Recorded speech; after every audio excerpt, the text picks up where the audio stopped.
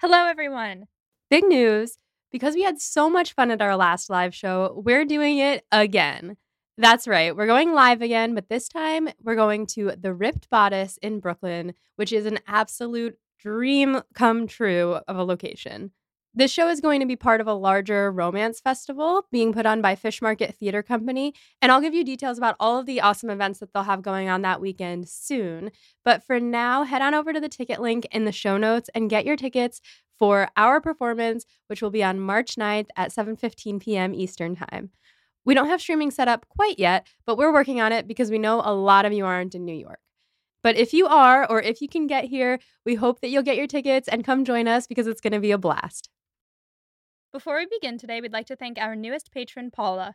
Welcome to the team. If you want to be like Paula and get access to exclusive content like outtakes, bonus episodes, and more, head on over to patreon.com/podandprejudice. And if you're loving the show but becoming a patron just isn't an option right now, a great way to support us is to share the show with a friend. You can also follow us on social media at Pod and Prejudice. And now, enjoy this week's episode covering part 2 of episode 5 of the 1995 BBC version of Pride and Prejudice with our guest and friend of the pod, Zach Cohn.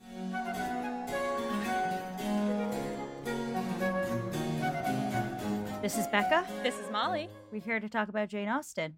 Specifically, we are talking about part 2 of episode 5 of the 1995 version of Pride and Prejudice, starring Colin Firth and Jennifer Eel.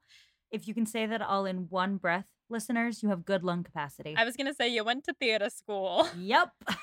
So we're here today with our good friend Zach Cohn, who you might remember from last episode if you listened to that episode. So Zach, say hello to the people. Hello to the people. Tell the people a little bit about yourself once again. Yes, Molly, Becca, and I all went to theater school together. We had a marvelous time pretending to be other people and doing increasingly goofy things. And then we all worked in theater for a while. And we are still in the same rough geographical area and are still very good friends. And I am very happy to be back. Welcome back. Welcome back, Zachary. We are happy to have you here. Happy to be here. I'm mediocre to have you here. No, I'm kidding. Well, see if I return. No, we are thrilled. We are thrilled to have Zach here because since the beginning of this podcast, he has texted us offering advice and thoughts and knowledge about things. Pearls of wisdom, if you will, about things that we're confused about. And we're just really excited to have you here. Absolutely. So that brings us to scene 3 of episode 5 of the 1995 version of Pride and Prejudice starring Colin Firth and Jennifer Eel. Bada boom. Bada bing, bada boom. So where we just left off was finding out that Lydia and Wickham have run off together. And Lizzie is now leaving Derbyshire with the Gardiners, and they're trying to convince her that this is probably a mistake or it's probably all going to be fine. Mr. Gardiner says no man would risk all of everything to do this to a girl who is by no means unprotected or friendless, and he doesn't think the temptation is worth it. And Lizzie is like, it's not worth the risk of his own interest, but he would definitely risk everything else, meaning her whole family, because he's a dick. Oh, yeah. He is just a character who has no care for the effects of his actions on others, and that is consistent. Mm-hmm. Yeah. Then we cut to Darcy watching Georgie play the piano. And one thing I feel I should note, even though my boyfriend thinks she looks like a vampire, they dress her like an actual angel in every scene. I think she is an angel. Oh. It's like that scene in Star Wars Episode 1 where little baby Anakin looks up and he's like, "Are you an angel?" Except it's not like that at all because that's gross. Are you an angel? Are you an angel? Gross. In this moment, Caroline, back in the puke dress, turns to Darcy and she's like, "You're being really quiet. I hope you're not pining after the loss of Miss Elizabeth Bennet." And this is my favorite moment of all time. He goes, "What?"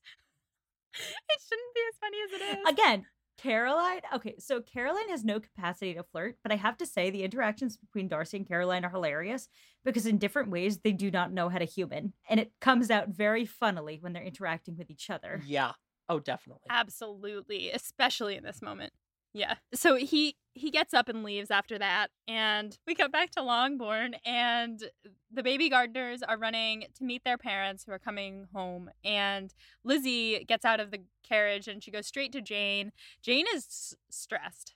She is like on edge. I've never seen Jane on edge before, but she's on edge. Jane brings her up to Mrs. Bennet's room, who is in her PJs with a row of medicines next to her. This is the mood to end all moods. And she's just screaming. Just screaming the whole time. Absolutely keening. Yeah. She says that she blames the Forresters for all this. She says Lydia is not the kind of girl to do this. And when she says that, Mr. Gardner's face is phenomenal. Everyone's face is phenomenal. They all just are like, have you met your daughter? Mm-hmm. Lizzie and Jane like share a look. Mr. Gardner kind of squints and raises his eyebrows at the same time, like,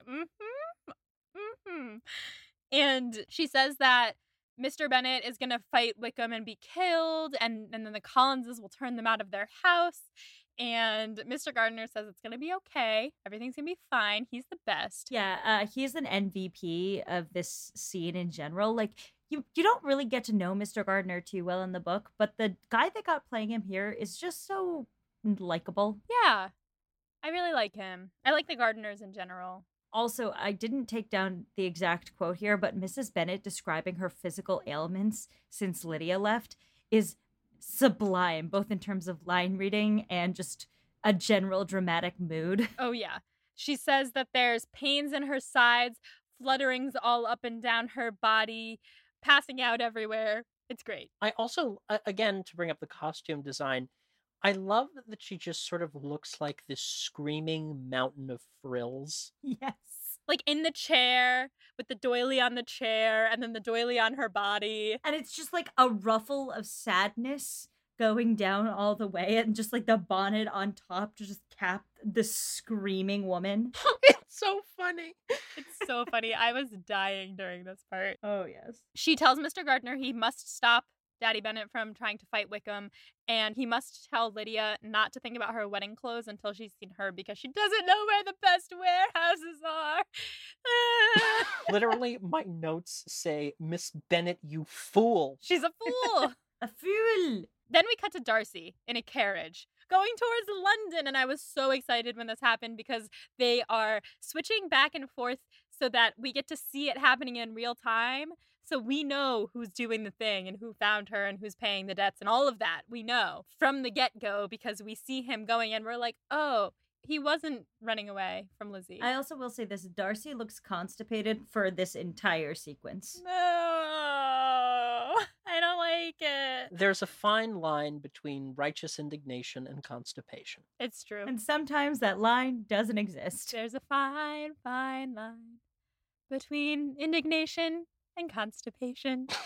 I don't think that's making it to Broadway anytime soon, I'm afraid. Sadly not. But maybe once quarantine is over, we can... That's what he meant, yes. Oh, yeah. Yeah. So then we go to dinner at Longbourn, and it's the Gardners and the daughters, sans Lydia, and Mary is just going on about how bad this all is and how it will be much talked of. And everyone's like, yes, Mary, thank you. This is the scene where Mike leaned over to me and just went, wow, Mary has no one who likes her. It's true, poor Mary. Because Lydia and Kitty are such a unit, and Jane and Lizzie are such a unit, and then there's Mary. Yeah. With her Bibles and her dead bug collection. The thing is, I don't think she's aware of it fully. Like, during this scene, she thinks that she's actually being helpful. She keeps going on about how bad Lydia is. And even when people are like, Mary, this is not helpful, she's like, I'm going to keep talking. And I really liked in the middle of her sentence, Jane goes, pass the potatoes to your aunt. And she looks up and she goes, I beg your pardon. And then Kitty's like, oh, never mind, I'll do it. And Kitty passes the potatoes. Then Mrs. Gardner says, thank you, Kitty. And Kitty says, that's the first nice thing anyone said to me since Lydia ran away. It's not my fault. And Kitty, she gets blamed for all of Lydia's bullshit. She really gets the short straw in that situation. She does. But Mary keeps going. She talks about how a woman's reputation is brittle. Yeah, she basically says they cannot give their time to the undeserving of the other sex, which I agree with.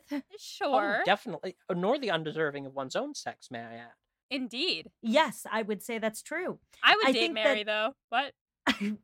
Repeat that, please, for our listeners. I don't know if I want to. It came out of my mouth as a joke, and then I felt awkward about it. So, this is a lot of like waxing poetic about the Bible and women's need for celibacy, which is not really my vibe as a Jewish sex positive woman. But I think there is a kernel of don't waste your time with boys like Wickham in here. And I think that's fair. It is, but it's also like you can tell that what Mary's really doing is channeling some like 3 or 4 different sermons she read rather than actually saying something she, thought of. Yeah. Though I will say that in that way, it made me realize how good of a couple she and Collins actually would have been. Yeah, they really Yeah, would oh have. yeah. They would have been perfect. They could have just talked at each other all day. They would have been a great match, honestly. Because neither of them has instincts for things outside, like internally. Like they always take outside influence and have it impress upon them and and then they just like have it go through one ear and out their mouths, if that makes sense. Oh yeah. Neither of them thinks analytically and creates their own thoughts, which is why, Zachary, you are different than Mary. Yes. Oh, well, thank you. So then we cut to Jane and Lizzie alone, and Jane starts talking about how this is all her fault. She thinks that she urged Lizzie not to tell anyone about Wickham's character, which actually, like, maybe in the book, yeah, but in the film, Lizzie was the first one to say they shouldn't. Jane was like, I don't think so, but like, what do you think? And Lizzie was like, yeah, I agree with you. So it wasn't really Jane's fault. Well, I think at the end, Lizzie says it's neither of our faults, which I think is correct because we blame the predator. Yes. Yes, we do. Yes, indeed. Blame Wickham. This is Wickham's fault and no one else's.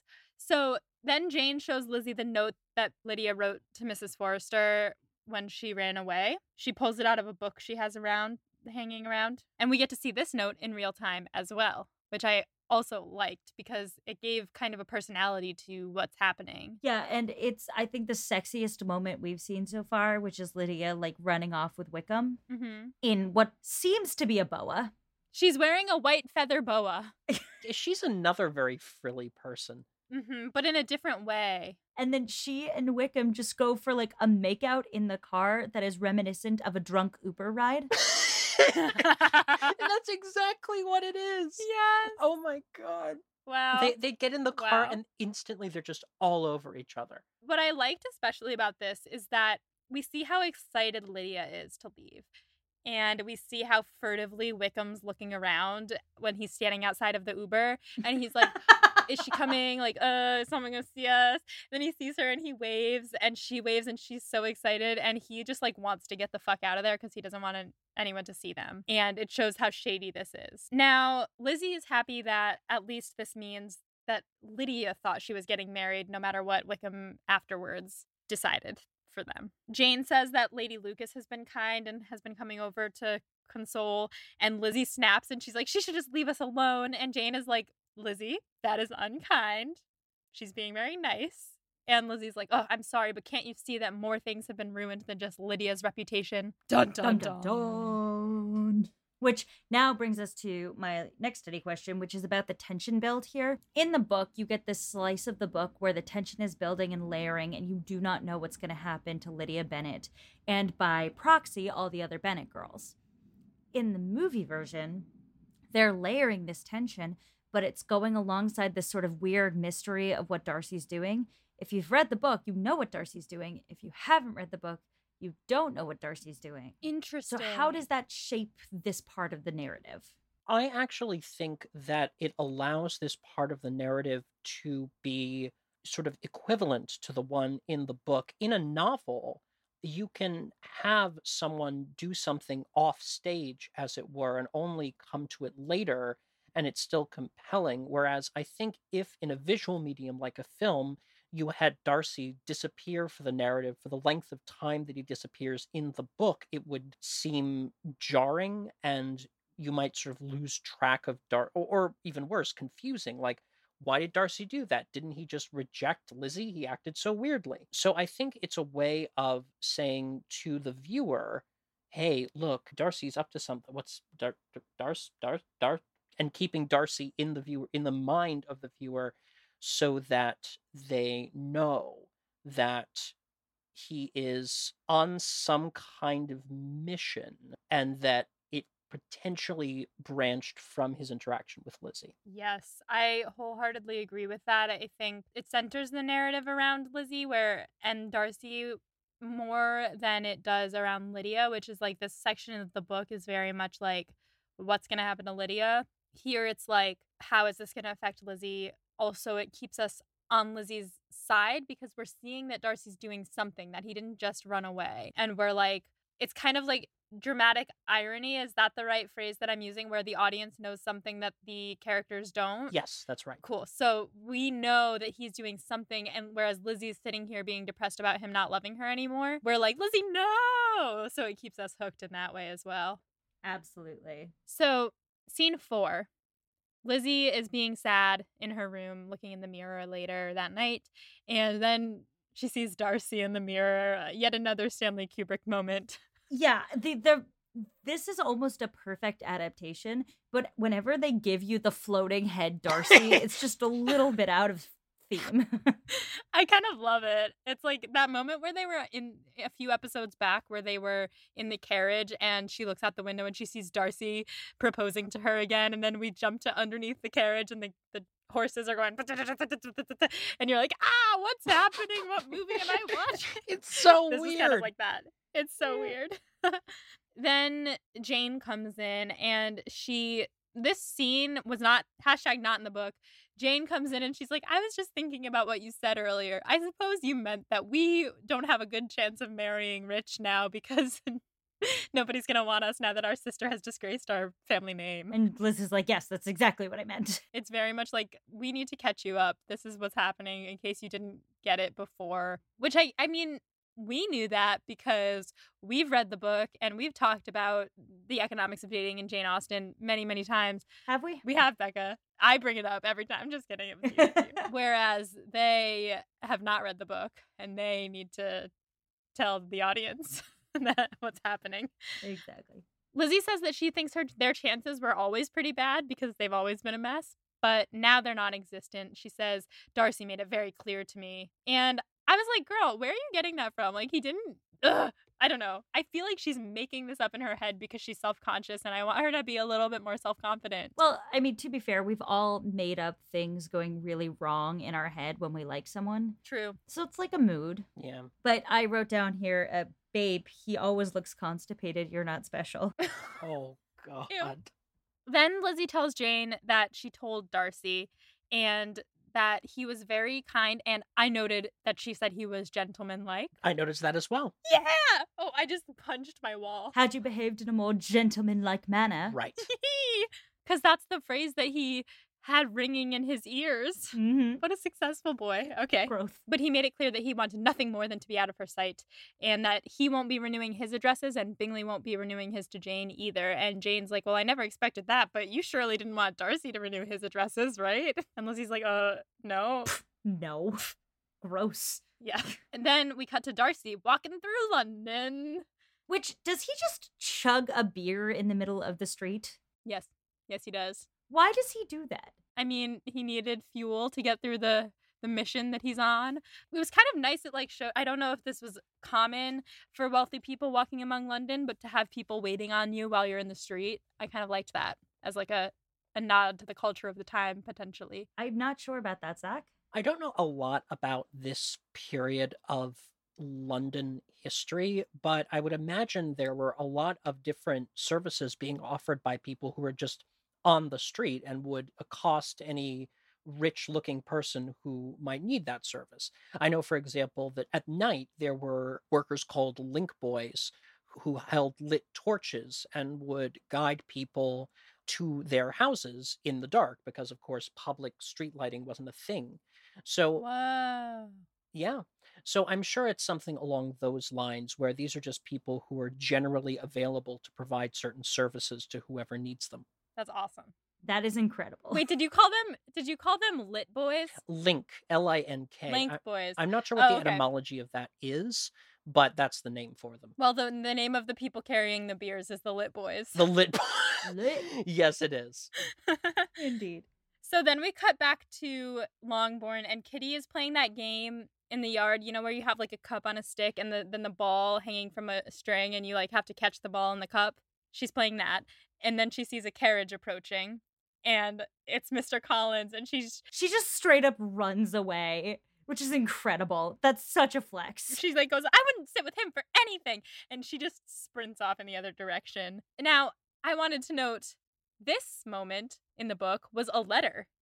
He did not come there in the book. This is an excuse to put David Bamber, I think is his name, who plays Mr. Collins, back in the narrative because his performance is so deliciously disgusting. Oh, it's spot on. I mean, it was said before, I'll say it again, the human manifestation of sweat. Yes. Yeah, I wrote, my notes say, what a greasy boy. A greasy, greasy boy. He is a greasy boy. So he comes inside and he's sitting with Jane, Lizzie, and Mary. And he says that he was hoping to talk to their parents, and they were like, well, this is what you get. And Mary says, it is said that a friend in need is a friend indeed. And he just kind of like smiles awkwardly at her. And I really liked that moment because she is just so thirsty for him. There's an unwritten Jane Austen novel about the hidden longing between Collins and Mary. Oh, there's definitely fan fiction about that. And if there's not, then I need some of our listeners to write some. Yes, this is an open request, guys. We will hate read this for you. the driest, most intellectual sex imaginable. Yes. But like the least intellectual sex. Because Yeah. the thing is, they're both like very academic, but neither is intelligent. Right. Sorry, when I said intellectual, what I really, I guess, meant was priggish. Yes. Absolutely. They're like, they have a Bible in each hand and they like prayed on themselves before they went to do it. And then afterwards they're like, And all then right. somehow it's still floppy and gross. Yeah. Oh, God. Ew, I really hated that. So he starts talking about how bad their situation is and how much he pities them. He says the death of their sister would have been better. And at this, I died. Lizzie and Jane both look shocked and Mary nods. Like, yeah. I actually got a screenshot of that moment. Oh, phenomenal. I'll post that on our Instagram for our listeners. But their faces during all of this is really, really good. Mary is just so serenely listening to him and like thinking that he's the best thing since sliced bread, which may not have even existed at this point. It did not. And nice. And then Lizzie and Jane are like upset. Jane is holding Lizzie back. Oh, yeah, she is. He says that Lydia is very bad. How Charlotte told him that that's probably a result of her breeding. And I was like, how dare he bring Charlotte into this? You know Charlotte didn't say that. Yeah, no, Charlotte definitely was like, yes, whatever you say, babe. Mhm. Just not really paying attention. At one point, Kitty peeks in through the window from behind Mary's shoulder, like to see if he's still there. An incredible moment. Again, I was watching this with Mike and he just goes, fucking Kitty, like as soon as she popped into the frame. I love her. I think she might be my favorite Bennett sister. Kitty? What? I don't know. I really like her in this movie. That is such a hot take. I can't know. even That handle is a it. scalding take. Listen, I think that this Kitty has been unfairly treated. And yes, she's not my favorite Bennett sister. That was an exaggeration. But Lydia is annoying. Mary kind of sucks. Jane is... Well, Jane's Jane and Lizzie's Lizzie. So, like, they're like, I'm going to count them separately. Okay, that is fair. Of the three younger Bennett sisters, Kitty being your favorite is fair. Thank you. Yeah, you. yeah. Oh, I also noted that Mary's bangs are bad, and that was a nod to the costume person. This is more evidence that she was meant to live in Williamsburg as an introvert in the 21st century because she has those damn Amelie bangs that are everywhere in Brooklyn. Mm-hmm. But hers are like kind of lightly curled. They're not, it's like you can tell that everyone else put effort into their bang curls because that's like the style at this time. And Mary's are kind of just like saggy and they kind of match Collins's greasy hair, you know? Collins' hair is there's something very 2009 about it. Yes, he could be in like Green Day or something. It's like coming forward. No, he and it's could like not.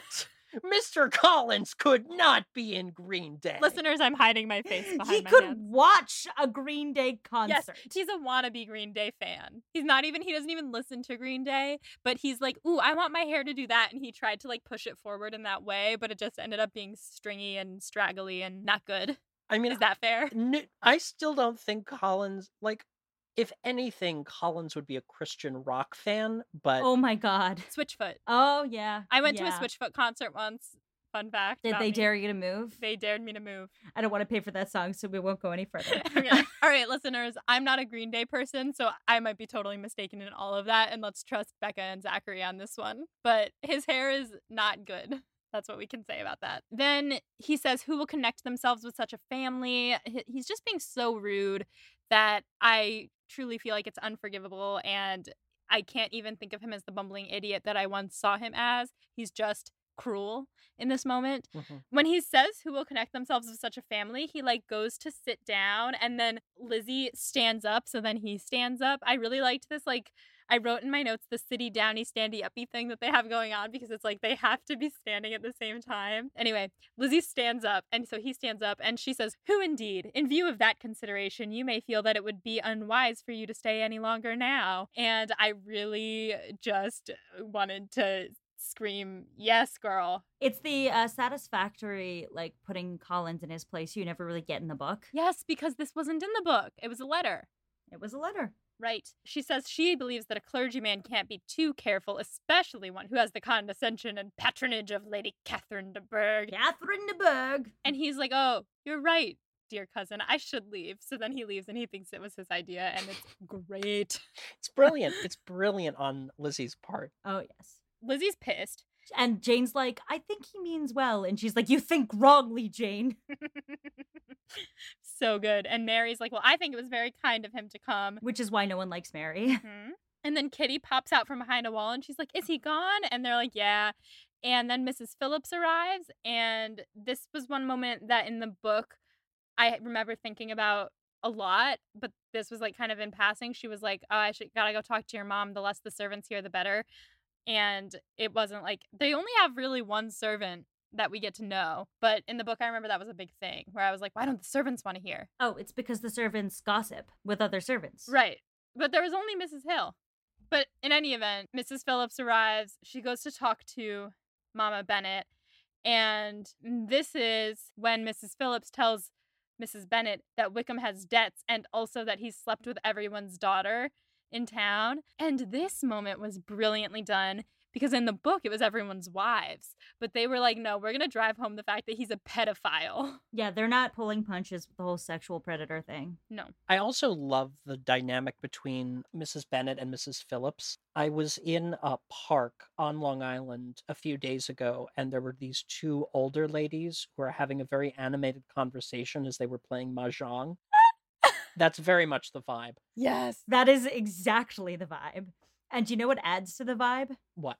Mrs. Bennett has upped her mourning ruffles to include a shawl to make it even more of a mood. Absolutely. Oh my god, yes. One moment in this that I really loved was when they were like, you know, I never trusted him to begin with.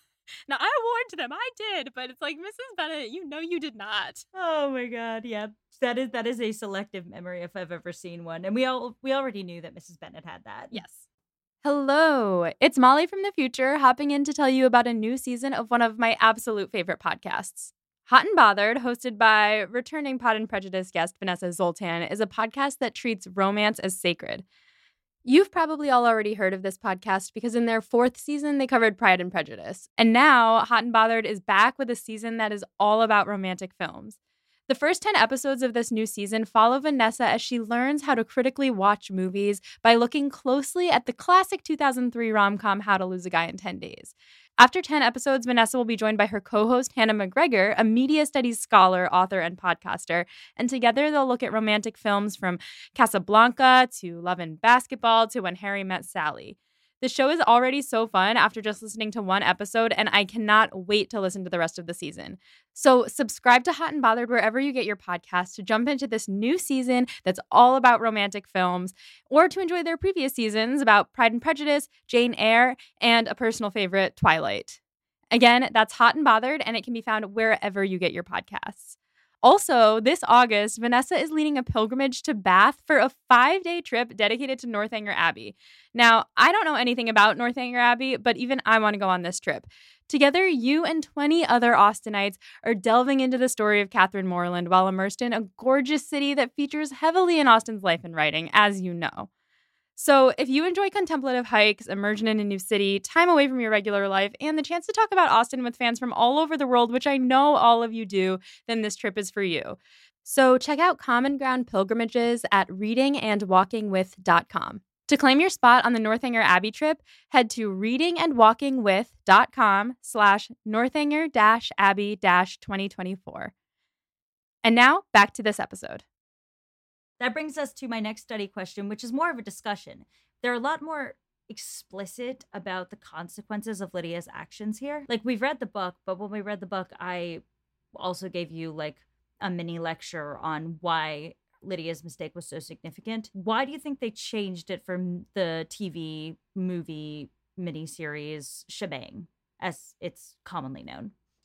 Like why they were more explicit about what's happening. Exactly. They really were explicitly like, this is what's going to happen to each daughter. I mean, I think it does, in light of the mini lecture that you gave Molly, Becca, I think it does take a little bit of hammering home to a modern audience how serious this is.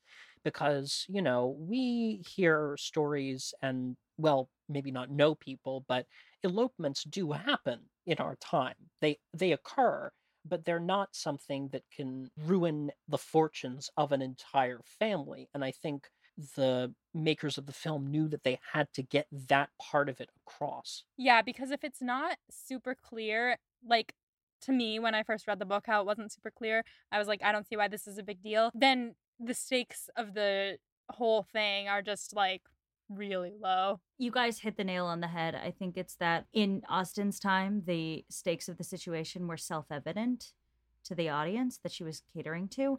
But for us, as readers of Pride and Prejudice, no matter how universal the themes are, the gravity of her behavior and Wickham's disgusting nature is not as severe as it would be in that time period. So we need to be able to, as an audience, understand what's at stake. And I think that's part of why they play up the predatoriness of Wickham as well, because, I mean, it's certainly an issue in the Austen, but the main issue is Lydia, is Lydia's being reckless. Whereas in this, we get a little more of a sense of it's also a problem of this incredibly loathsome man who is taking advantage of someone, and that reads to a modern audience. Yeah, it's definitely more relatable for us to hate someone because they are a pedophile than hating them because they're poor. Yeah, I said it before and I'll say it again. The part of Pride and Prejudice that aged the poorest is the treatment of Lydia, because as we're all modern day feminists, we don't approve of blaming a 15-year-old girl for making a few mistakes and getting targeted by a 30-year-old guy and having her whole life ruined. That like doesn't compute with how we think like, oh, she got her just desserts.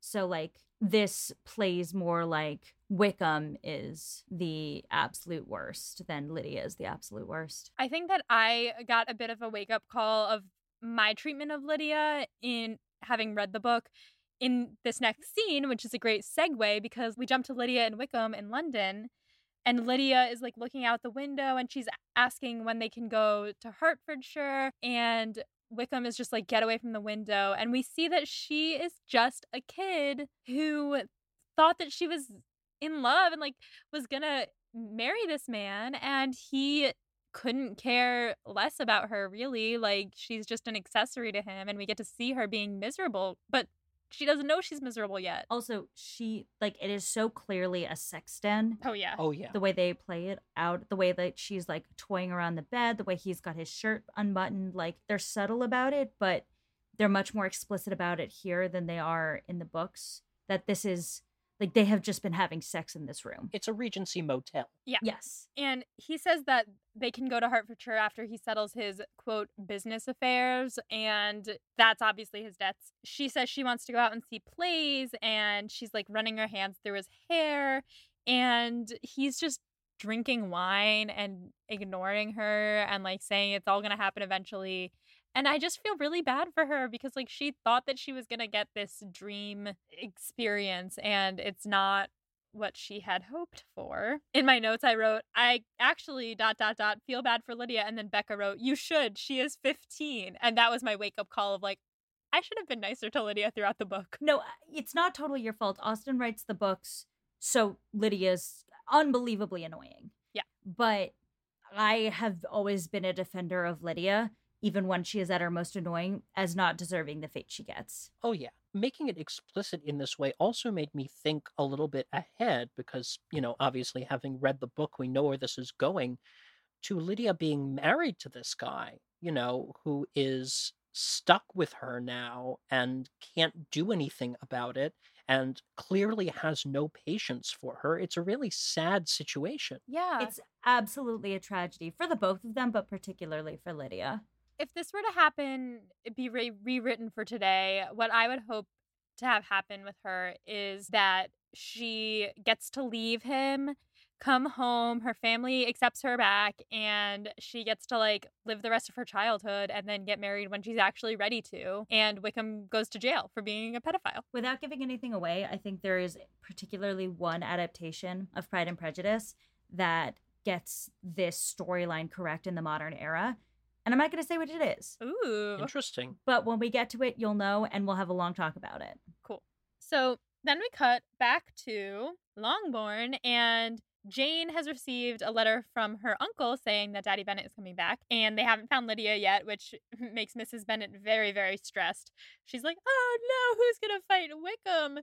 And she asks for her smelling salts, and then Jane holds her smelling salts out to her, and she snorts them, and and it was so funny. I have never heard of smelling salts before. I was like, what the fuck is going on? And she sniffed them. She's about to faint, and it's keeping her conscious. Well, it was phenomenal. Whatever it was. It's sublime as a performance. It's amazing. Then Daddy Bennet comes home in the rain. In an iconic cape. Yes. Oh, yeah. Velvet at the top. Iconique. He's very sad, and it's raining. Then we cut back. There's a lot of cuts in this episode. It's like boom, boom. Again, because we're running parallel to that Darcy plot. Yeah, so we cut back to Darcy, and he's in London, and he pays this girl on the street. This is what you're talking about earlier, Zach. He pays this girl on the street for information, I guess, and she points him in the right direction of where he's trying to go. And I know what he was asking her, but the audience doesn't know. But he goes and he knocks on a door, and then the door opens, and it's Mrs. Young, and she just looks so caught in the act. She's like, she just knows. Which means you've done something wrong. If you open a door and you're like, oh shit. yes. Yeah. Then we cut back to the Bennet girls sitting together, and Lizzie is going to go get some food for her dad, and Jane is going to go get tea for her mom. But then Daddy Bennet comes out of his office, and he says that he blames himself for all of this. Lizzie says he's being too severe on himself, and he says, for once in my life, let me feel how much I am to blame. And this part is a little heartbreaking, I think. It really speaks to Daddy Bennet understanding his own shortcomings. It does. And then immediately, though, he does say, I don't think I'm going to be sad for too long. I'm going to get over it. So still peak Daddy Bennet. Kitty says that Lydia always wanted to go to London, and he says that she's going to be happy there, and she'll be there for quite some time. And then he tells Lizzie that he isn't upset with her, that she was right back in whenever she had that conversation with him about Lydia needing to calm down, and he thinks that it shows greatness of mind. And then Jane gets up to go bring tea to her mom, and he starts making fun of Mrs. Bennet, saying that next, like, he should put on his nightcap and sit in his library and wail about everything, or maybe he'll save it for when Kitty runs away. And Kitty's like, well, I'm not going to run away. If I go to Brighton, I'll be much better behaved than Lydia. And then we get Daddy Bennet raining down, you will never go to Brighton. You will not leave this house for 10 years. If you're good for the 10 years, I'll take you to review at the end. Again, poor Kitty, suffering for the mistakes of her sister. Yeah. But I do think that he was a bit harsh in this scene. I didn't picture him being quite so mean. I did a little bit, but I just have to respect the sass game when he's, like, also upset. Like, he's still quipping. He is quipping, which is the end of that scene. Which brings us to a very important observation you made at the beginning of the next scene. Oh God, I wasn't sure if I should say this or not, but I guess I have to. We can cut this if you decide against this, but I feel we need Zachary to weigh in as well. All right. You're right. So we cut to Darcy in London, and he's wearing these pants, and my question was, did they stuff his pants? Or is his ween just that big? No, we discovered watching this closely that Colin Firth must just have a huge penis. I watched this like 3 times back to make absolutely sure, but you see the full explicit outline of his junk in those very tight pants. Yeah, I can't not look at it. I'm speechless. I feel like I'm on an episode of an entirely different podcast. That brings us to scene 6. We see Darcy in London walking down the street, and then we cut to inside Lydia's inn, and she is again begging Wickham that they can they please go out tonight, and he's straight up not saying anything in response and ignoring her. And then she looks out the window and she starts joking around. She's like, Lord, what is he doing here? And Wickham panics. He's like, what? Who? And Lydia's like, oh, you'll never guess. And he's like, who is it? I just surprised myself a little bit. Where's Rachel Dawes? What? That's from Batman. Oh. It's from the Dark Knight. Sorry, I'm a little loopy right now. I'm slowly melting like a popsicle here, so I'm with you. And she goes, "It's Mr. Darcy." Da, da, da. That is a perfect dramatic payoff, though, in this episode, because you have the building tension of what's going to happen to Lydia and are they going to find Lydia? And you have this building tension of this weird task that Darcy is doing. And then that lines up perfectly in that moment where she just says, Mr. Darcy. Totally. Then we cut to, with dramatic music, a messenger arriving at Longbourn and giving a message to Mrs. Hill, who then gives it to Mr. Bennet. And then Mrs. Hill walking around to the side of the house, and she sees Lizzie and Jane. And I wanted to make a note about the music here. It's the theme song in the minor key. Yes. Aha! Aha! And Mrs. Hill tells Lizzie and Jane that an express came from Mr. Bennet from Mr. Gardner, and Lizzie and Jane just drop their baskets of flowers and sprint out to the garden. They go, they find Daddy Bennet, and they're panting, and Lizzie gets there, and she, like, stumbles over her lines because she's out of breath, and she's like, what news came from Mr. Gardner? And she, like, can't say it. And then Jane runs up next to her, and he gives them the letter and asks Lizzie to read it aloud. So we get the letter. We get Lizzie reading the letter really fast, which I thought was great. And she's like, oh, he's found them. And Jane goes, oh, it's as I always hoped. They are married. And Lizzie goes, they are not married. And Jane's face just falls, which was beautiful. Yes. So the letter says they're not married, but if Mr. Bennet agrees to the sum of money that Mr. Gardner has made Wickham agree to, then they will be married. And Lizzie's surprised that it's only £100 per annum. And Mr. Bennet is like, yeah, read on. And I really liked this. It was a theme throughout the scene. Every time Lizzie read a sentence and then looked up expectantly, he was like, read on, read on, read on, read on. He was great in this scene. Oh, yeah, absolutely. The one thing I would say is that he's wearing this straw hat, and I find it extremely distracting for the entire scene. Oh, yeah, the straw hat's fun. It's jaunty. Yeah, I liked it. It is, but this isn't a jaunty scene. It's kind of a nice, it's a nice juxtaposition there with the jaunty hat and the nice setting, but the confusion of what's happening. And the second part of the letter says that there might be even some money left over after they're married to give to Lydia. And Lizzie is like, that's not possible with all those debts. And he's like, read on, read on. And Jane says that she thinks that he must actually be in love with her. Wickham must be in love with Lydia. And Daddy Bennet, I loved this part, said, think that if you will, if it makes you feel better. And Jane, like, smiles very contentedly, like, okay, I will continue to think that. Very Jane. Yeah, and I also think, like, one of the things they also do here is they make the Daddy Bennet stress over how big a deal this is much more explicit as well. Like, the burden on him of having had somebody pay this much money to save his daughter. Yeah, he says at the end, I have two questions. One, how much money did Mr. Gardner lay down to make this happen? And two, how will I ever repay him? And that's, like, the thing. The thing. The thing. It is very explicit, whereas in the book, I was like, that seems like a good thing. And I was kind of like where Jane is at this point. Like, okay, good. He's going to marry her for not so much money, and it's going to be okay. Then we get Jane and Lizzie alone later, and Lizzie is stressing about how she told Darcy and how he must be congratulating himself on his escape, how he must despise me now. And Jane is like, why do you care? And Lizzie says she doesn't know why. But okay, Lizzie. At this point in time, Mike just goes, search your feelings. Because again, we've been watching a lot of Star Wars. Of course. Yeah. Well, I saw that note and I was like, this entire episode, I was getting really big Alec Guinness as Obi-Wan Kenobi vibes from Daddy Bennet. I could see that. The sort of grave fallen master. Mm-hmm. Lizzie says the last line is, I don't know, but I cannot bear to think that he is alive in the world and thinking ill of me. And then she sees him standing, staring at, in her mind, she sees him standing, staring at something, and that's the end of the episode. Ooh, what will happen next? And that brings us to Becca's sort of final ending study questions. Whew, we had a lot of ground to cover today. We did. So, first question, favorite line delivery? Honestly, can I say just Mrs. Bennet in general? Like, yes, her whole I know she's just sort of shrieking the whole time, but it's perfect. It's just perfect. It's absolutely perfect. It really captures, like, you want to feel bad for her because her stress is earned, but her methods of conveying such stress are so funny. Yeah.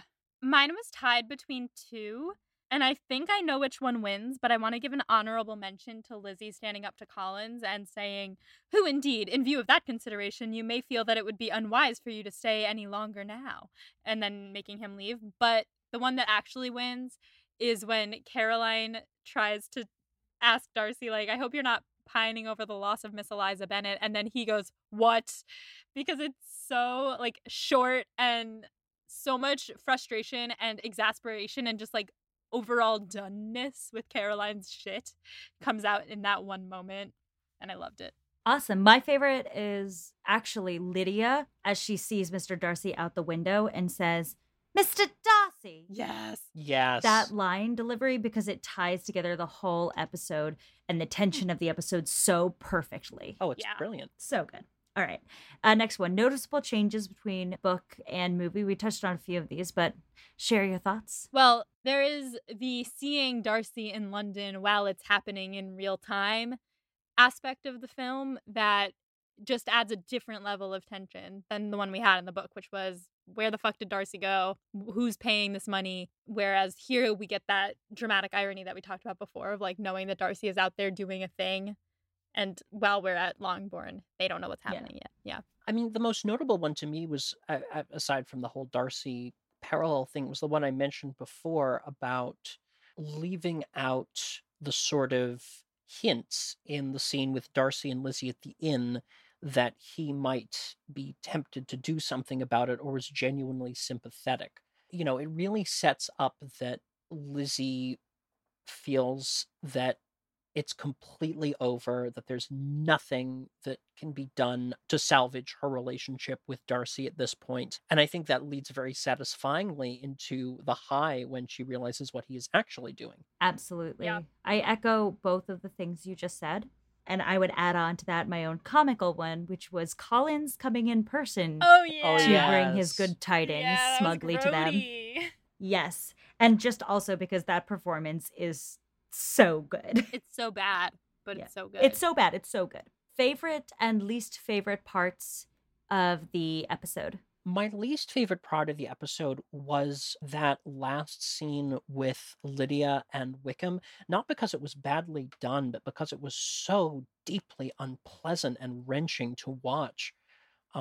You know, you see Wickham sloshing wine into his mouth, looking grim. You see Lydia's hope waning as she realizes the situation she's in. It's horrible. I agree. And my favorite part of the episode was, I gotta say, Mrs. Bennet again. Just there is something so wonderfully compelling about this screaming, beruffled woman panicking about all the wrong things. Yes, completely.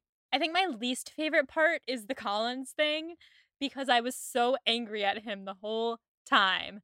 Just, I know that he's a great performer and that's all great and good and how funny, but how fucking gross can a human be? But also it gave some really great moments like Kitty peeking in through the window, Oh, yeah. Lizzie standing up to him. All good things. He, bad. Him, no good, no good.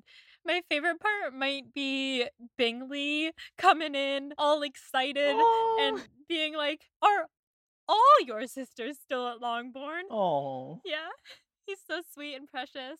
Also, after Lizzie sings and everyone's clapping, he turns and he goes, "Truly remarkable," or something like that. And it's adorable. I love him so much. Such an injection of sunshine into an otherwise kind of dark episode. I think my least favorite part for me is the continued use of the Stanley Kubrick moments where people just float in voice-wise or head-wise for a second. Yeah. It just feels out of touch with the rest of the style that were otherwise totally enclosed in. And my favorite thing in this episode is actually Zach's least favorite. I think that the Lydia and Wickham scenes in the hotel in London or the inn in London are very, very smart in this adaptation because I've been on a rampage for years trying to defend Lydia in this book because even though she's annoying, she doesn't really deserve her fate.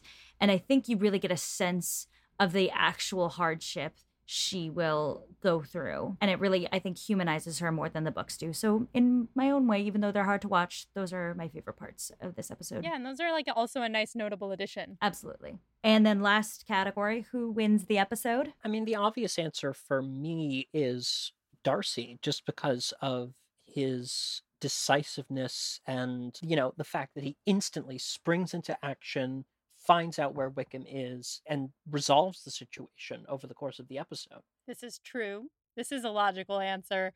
But I think that for me, as much as I love my sweet, sweet boy Darcy, and I think that he does the important work in this, I might have to say Mama Bennett just because she sticks in my brain so much after this episode. Like, some iconic moments from her in this. So I might have to say her. Funny thing, I really only said Darcy because I couldn't say Mrs. Bennett again because I've said Mrs. Bennett for like 3 of these. Because she's so great. Well, I'm glad that I got to say it. I was like, I bet Zach's gonna say Mama Bennett, and then you said Darcy, and I was like, that is the right answer, but someone has to say Mama Bennett. So I'm actually gonna put a weird throw in there, but I think the composer wins this episode. Ooh. Because I think that the tension in this episode is so heightened by the really smart pacing and rhythm of the music to everything that's happening. Yes, and so many variations on the theme. We love a variation.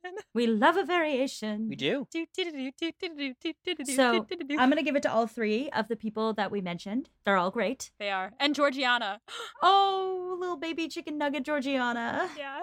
The veggie nugget. The veggie nugget. Yeah, the vegan nugget. Yeah. All right, listeners, that concludes this episode of Pod and Prejudice. Zach, thank you so much for joining us. This was absolutely delightful. Thank you for having me. It was an absolute pleasure. Of course. You bring so much intelligence, thought, and humor to the discussion. We love it. You truly do. Do you want to tell the people where they can find you? If you would like to find me, I am on Instagram at zachary.cohn, C-O-H-N. Awesome. Well, thank you again so much for coming, listeners. That is the end of this episode of Pod and Prejudice. Until next time, stay proper. And find yourself a not Wickham. And not Wickham. Pod and Prejudice is edited by Molly Burdick and audio produced by Graham Cook. Our beautiful show art is designed by Torrance Brown. To learn more about our show and our team, you can check out our website at podandprejudice.com. To keep up with the show, you can follow us on Twitter, Instagram, and Facebook at Pod and Prejudice. If you like what you hear, check out our Patreon at patreon.com/podandprejudice to see how you can support us, or just drop us a rating and review wherever you listen to podcasts. Thanks for listening.